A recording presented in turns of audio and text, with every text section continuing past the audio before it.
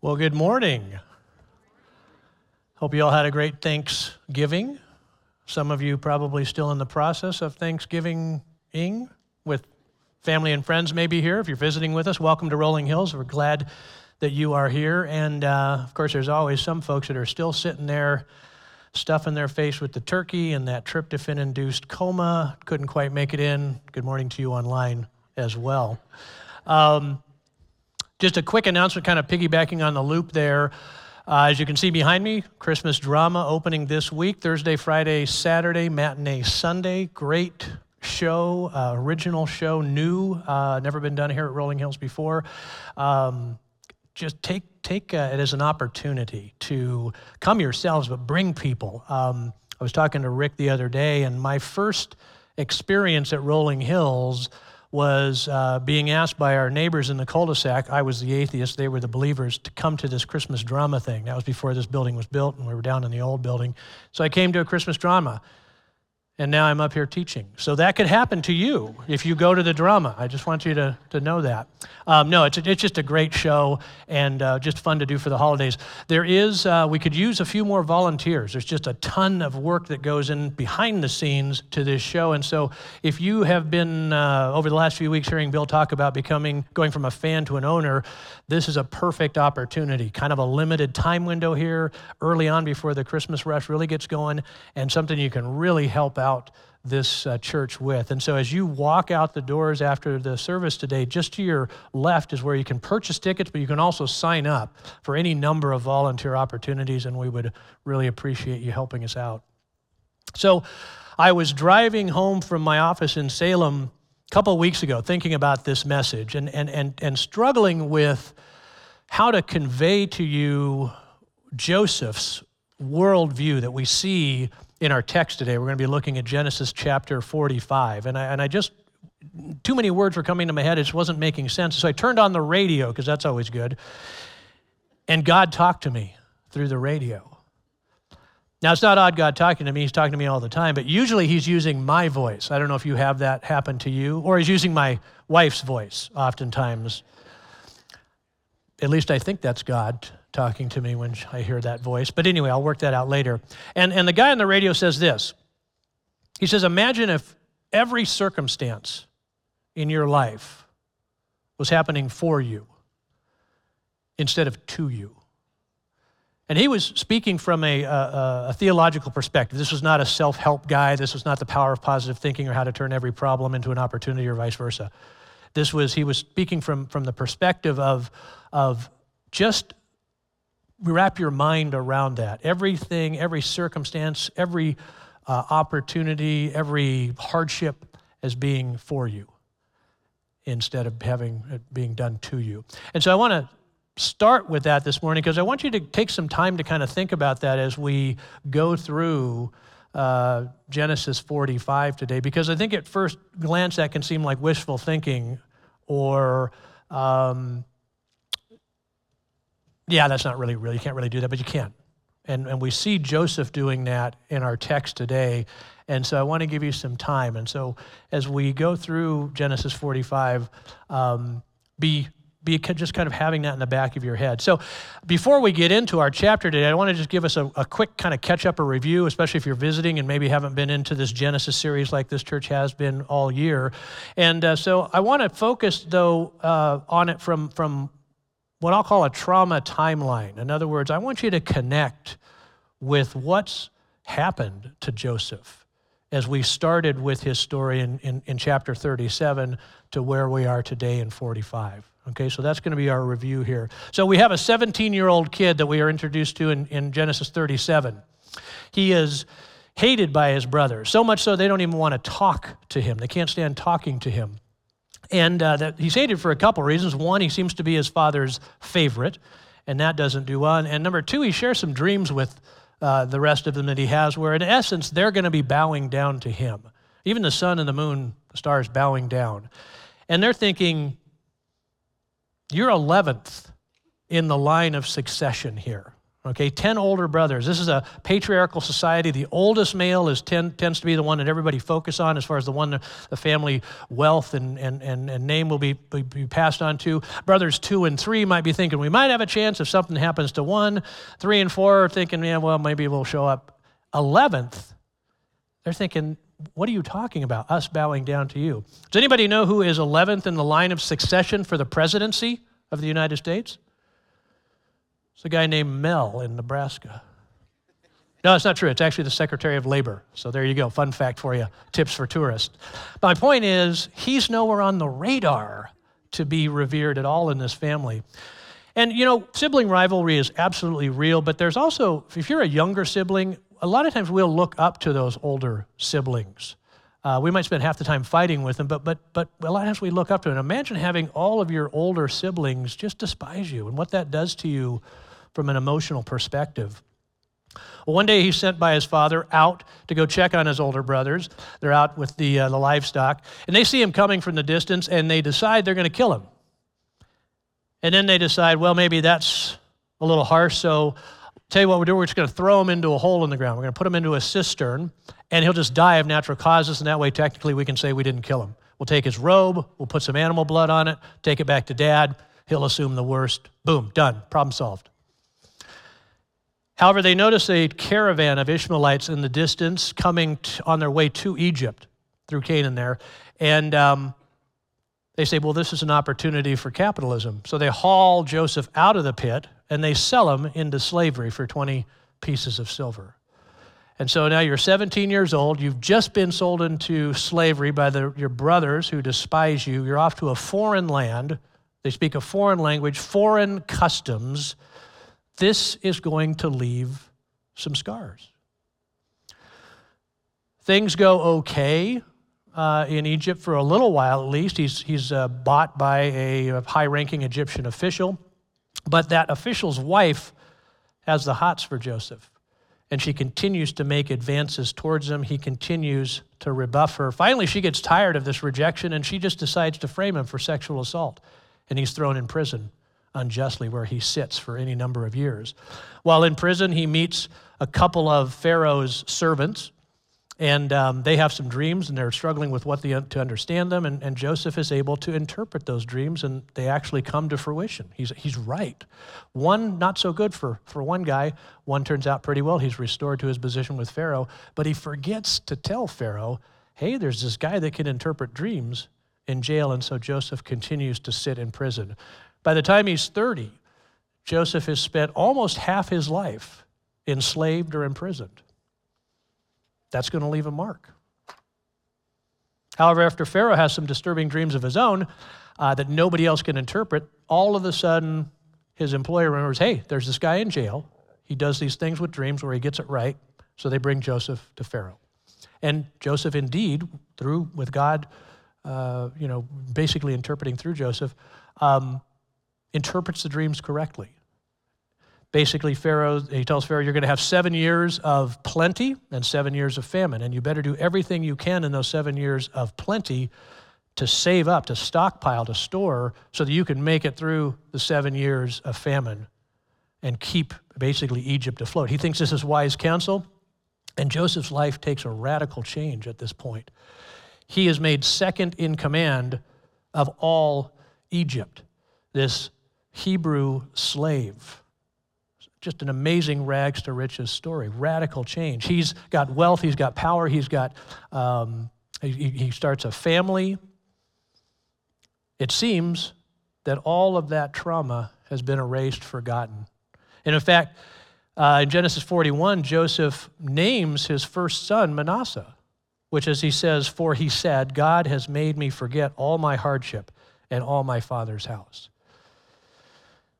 Until one day, 2 years into that 7-year famine, Joseph looks out into a crowd of folks that have come to Egypt to buy food because that's the only place there is food, and he sees those 10 brothers.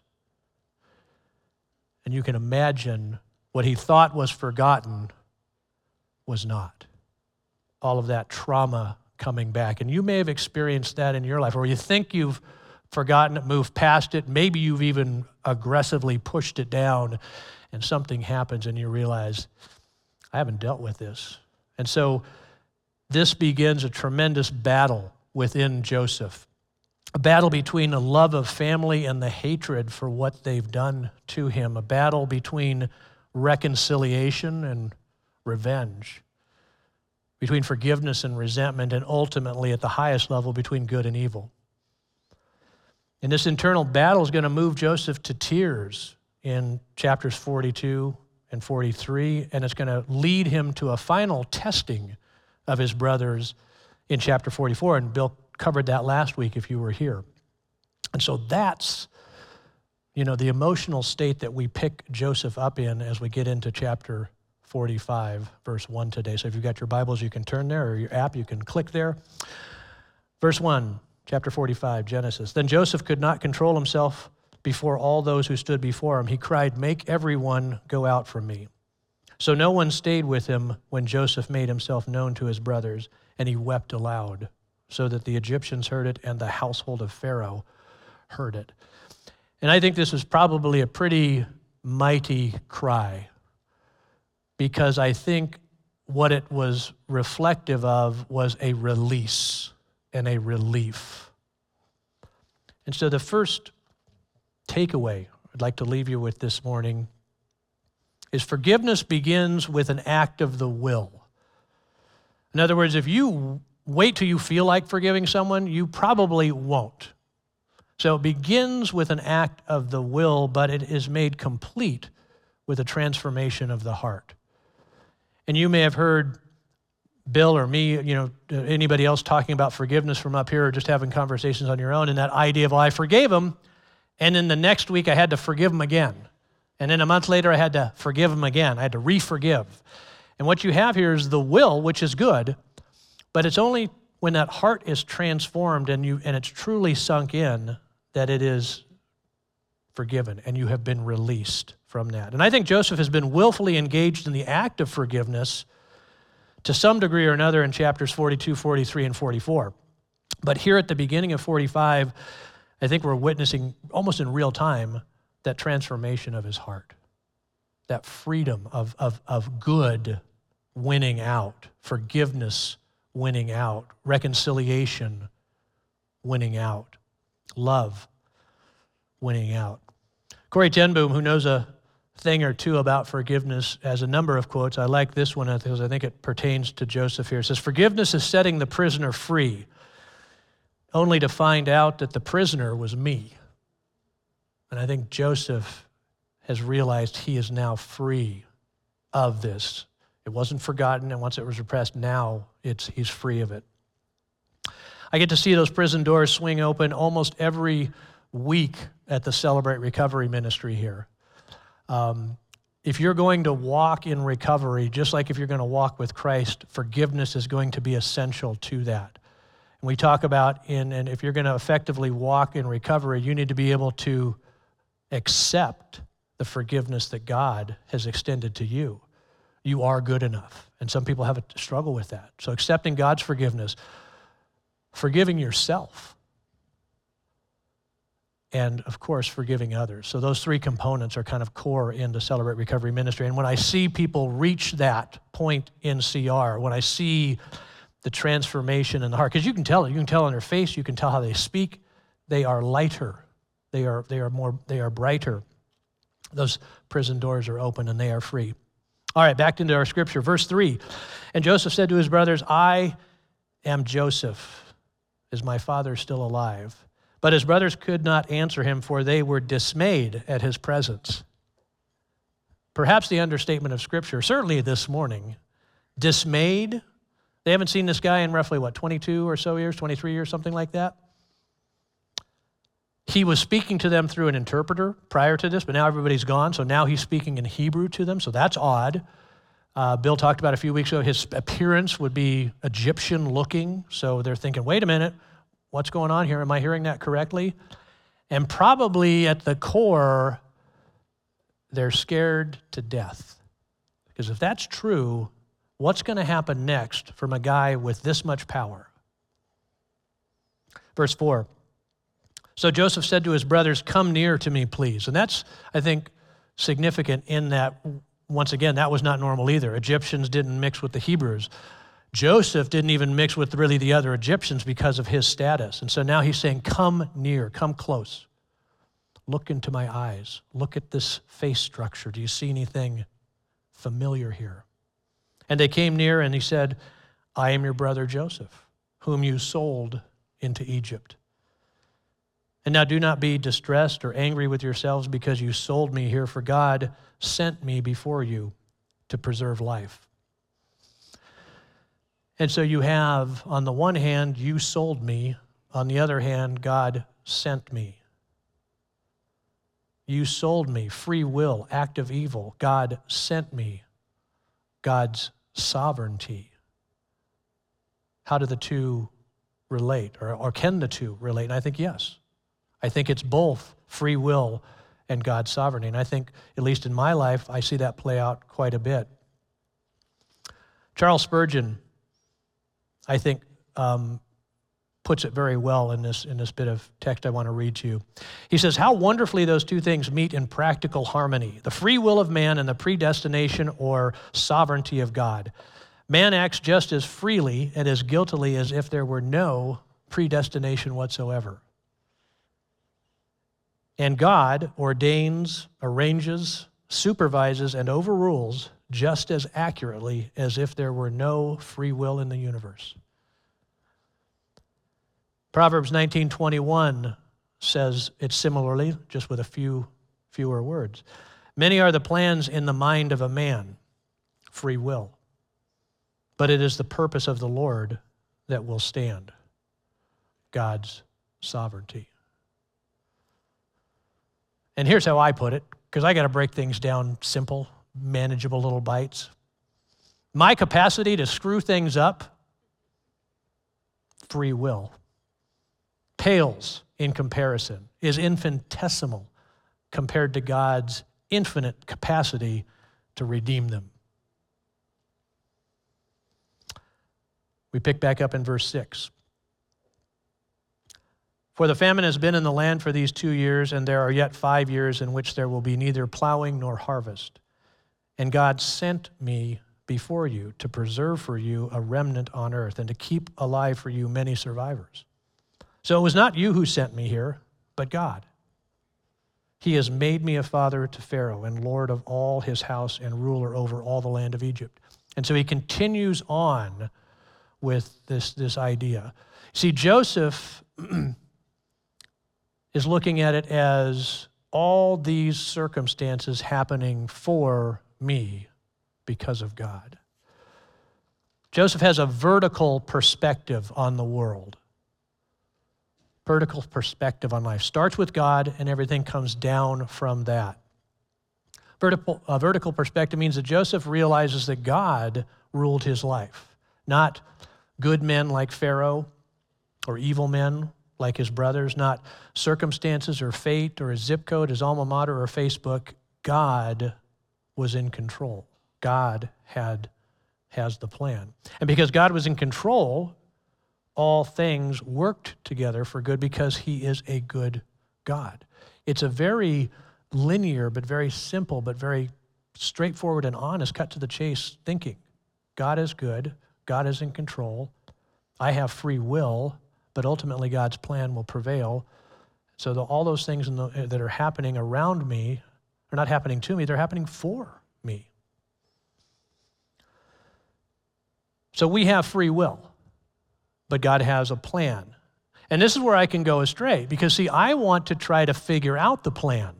I want to try to, see, because if I figure it out, then I can circumvent it, I can modify it, I can tweak it, I can enhance it, I can make it partially my plan. I'm going horizontal now. I have the free will. God has the plan. So my second takeaway for you this morning is trusting the plan maker is more important than figuring out the plan. Joseph is keeping his eyes on God. That's the key in his life. He's not trying to figure out the plan. He's not asking so many questions like, why me? How did this happen? He just knows because the plan maker is where he's putting his trust, not figuring out the plan. The greatest commandment does not say to figure out God's plan with all your heart and soul and mind. It says to love God. Relationship. Focus on him. Romans 8:28, and we know that for those who figure out God's plan, all things work together for good. Nope. All those who love God. So when we get our focus off of trying to figure out the plan, we have a vastly different relationship and experience with God. I look at it like this. If you were to go to Las Vegas, let's say, and maybe go to the Penn and Teller show, illusion, magic, all that type of stuff. You go into the show, you sit down, and as they're doing the show, you spend the whole show trying to figure out how they did that trick. How did that happen? Was it up the sleeve? Is it the wires? What happened? You're going to have a vastly different experience at that show than the person sitting next to you that is just enjoying the wonder of the show.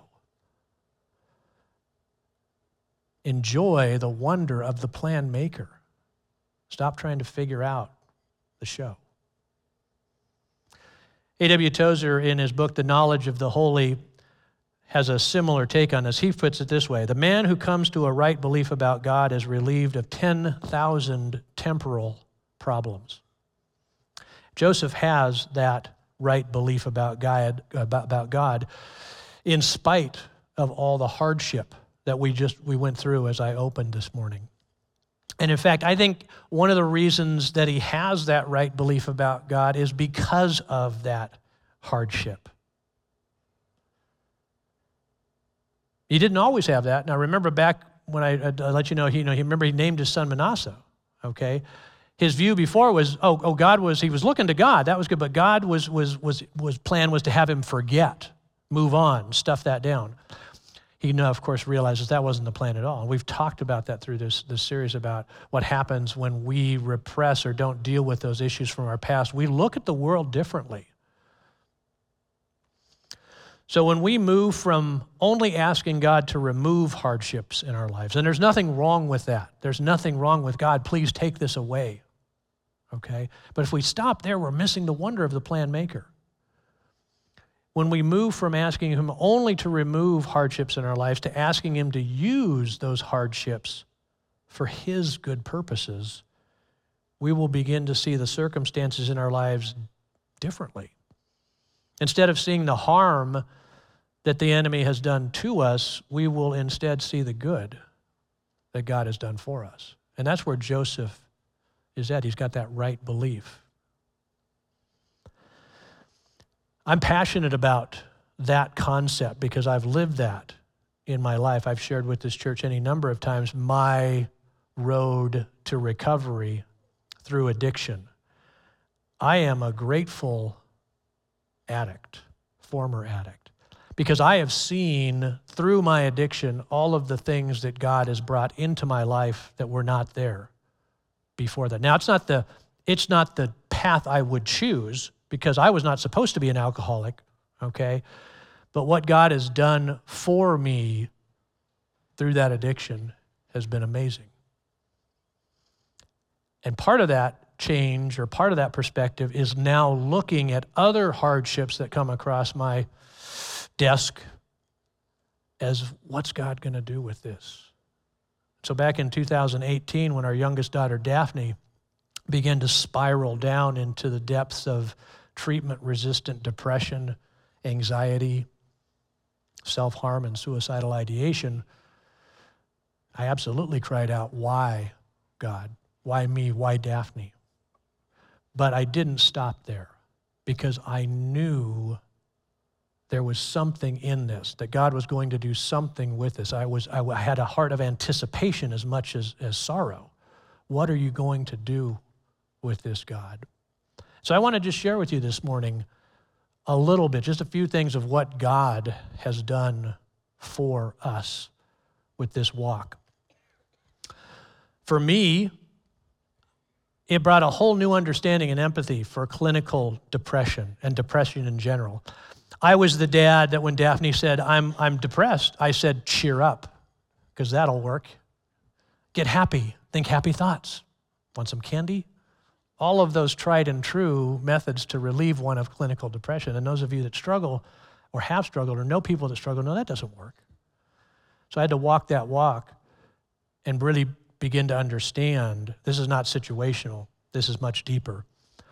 And God has used that in my role as a ministry leader at Celebrate Recovery, because mental health issues are common in that ministry, and I'm a much better leader because of Daphne's walk, because of what the enemy did to Daphne. No, because of what God has done for us.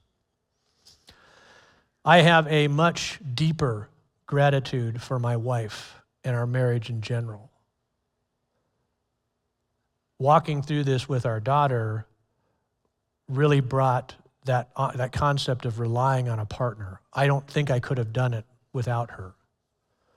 And so as a result of Daphne walking this walk, we have strengthened our marriage, our reliance upon one another, and what a gift that has been, because that continues to play out and continues to deepen to this day. For Daphne and I, self-harm, cutting specifically, there's an addictive component to it. I know it's not an addiction, but there's this, the crossover was that I could relate to was doing something that made you feel good in the moment but was harmful to you. I was able to connect with her on that. And when you just hear that passing, well, that's horrible. Connecting on addiction with your kid. That's not, once again, what I planned. And yet it took Daphne and I to a deeper level of understanding and love. That's what God did with that. And in the case of Daphne individually, any number of things. She has been a comfort to others in her peer group that struggle with this. She has been able to show them what coming out the other side looks like. And she's not all the way out, but she's much farther along than where she was. She's been able to realize that getting better is not measured by returning to how you used to be. It is measured by being grateful for today and by living today as best you can. And today, Daphne's living better. She's living better from when she was in depression, but I think she's even got parts of her that's living better than before she went into depression. Depression and anxiety are pretty low on the stress meter for her these days.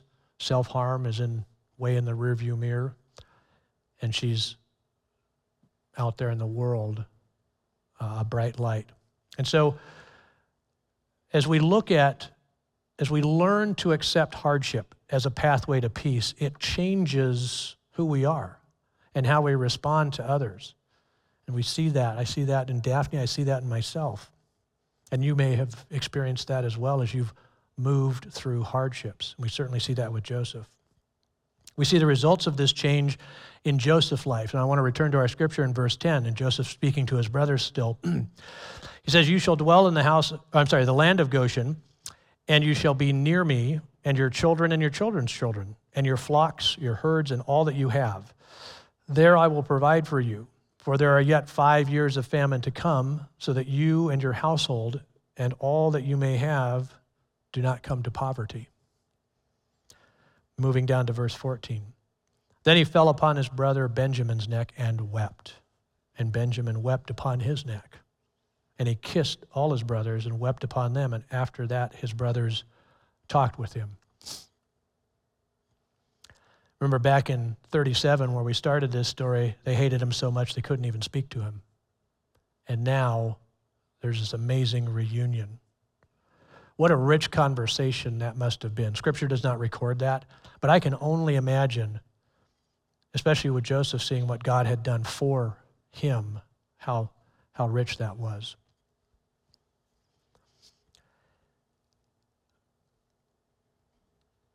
And so we see that Joseph doesn't just stop with love. When we look at those passages I just read. And he doesn't just stop with love and mercy. And he doesn't even just stop with love and mercy and forgiveness. He takes it all the way to grace. He is giving his brothers, his family, things they do not deserve. The very essence of grace. Or what I call aggressive forgiveness. And I didn't make that up. I just heard it. I just can't remember where I heard it, but I love it. Aggressive forgiveness, God's grace. him pursuing us in so many ways, but pursuing us with that grace, with that forgiveness. This pattern or progression of love, mercy, and grace may seem familiar to you. Ephesians 2, verses 4 and 5. But because of his great love for us, God, who is rich in mercy, made us alive with Christ, even when we were dead in transgressions. It is by grace you have been saved. And we see the grace continue in the rest of chapter 45. Pharaoh hears about this reunion. He's overjoyed. He says, okay, you need to get your entire family out here. And so Joseph and Pharaoh, they load them up with provisions. They give them clothes, money, food, extra livestock to haul a few things back. But basically, Pharaoh's telling them, no, leave everything you've got there, because you're going to live off the fat of the land. You're heading to Goshen. Now, Goshen is in this lush area. I don't know if you remember a few weeks ago when Bill showed us that map of the Nile Delta. Goshen is right there on the riverbanks in this super fertile plain. Now, probably not doing too well during the famine, but it will return to fertile production, in the years to come. And so he's not just saying, I forgive you, now get out of here. He's going above and beyond. And while it is not a saving grace, in the salvation sense, the grace that Joseph extends to his father, his brothers, their children. And by the way, the brothers do return, and they tell Jacob, Joseph is alive. And of course, Jacob can't believe this. But I think one of the reasons that Joseph sent all this stuff is like, where did this stuff come from? Either this was a major shoplifting event you guys had, or this is the real deal. And he believes them and, gets ready to pack up and head to Goshen. So he makes this available to his brothers, his father, their children, and their children's children. It's a saving grace in the sense that it will fulfill God's plan of relocating the Israelites from almost certain assimilation, if they stay in Canaan, to a people that are set apart in Egypt. A plan that will culminate more than 1,700 years later when another son will be sent by his father. He too will be rejected by his brothers. He too will be sold out for pieces of silver, falsely accused, and will suffer so that many others can thrive. With love and mercy, he will accept the punishment that we deserve, so that by his aggressive forgiveness alone, we may be eternally saved and set apart. As we move into the holiday season, there's often talk about, gosh, we got to get back to remembering the reason for the season. It's about Jesus, all that. And we say that, and then we kind of go off on our merry way. And sometimes we're looking for how do we do that? And I would suggest to you that starting with that right belief about God, starting with that vertical view of God, starting with what if everything that happens to me, every circumstance, good, bad, indifferent, in my job, in my family, in my church life, and whatever, everything is being done for me instead of to me. I think that's a tremendous start point to connect us really with what this season that we're moving into is all about. Let's pray. Heavenly Father, I pray that you put upon all of our hearts this morning that the plan maker, you, are where our focus needs to be. You make all things good because you are good. You don't just grant grace or dole out grace. You are grace. You are gracious. And so therefore, everything you do, we can see the grace and your graciousness in. Lord, I pray that as we move into this season celebrating your Son, a Son who was sent so that we may thrive, that we connect with you, that we love you, that we focus on you. And Lord, if there are those out there this morning that are in a season right now where they just feel like everything's being done to them and there's just no hope, I would ask special provision for them, that you would be in their minds and their hearts, that those of us that may be in a less volatile season would come alongside them and in an understanding way, not in a patronizing way, not in a simplistic way, but connect them or reconnect them to you, Lord. I'd ask that you use all that we have to bring more of you to the world. Pray these things in your name, Lord. Amen.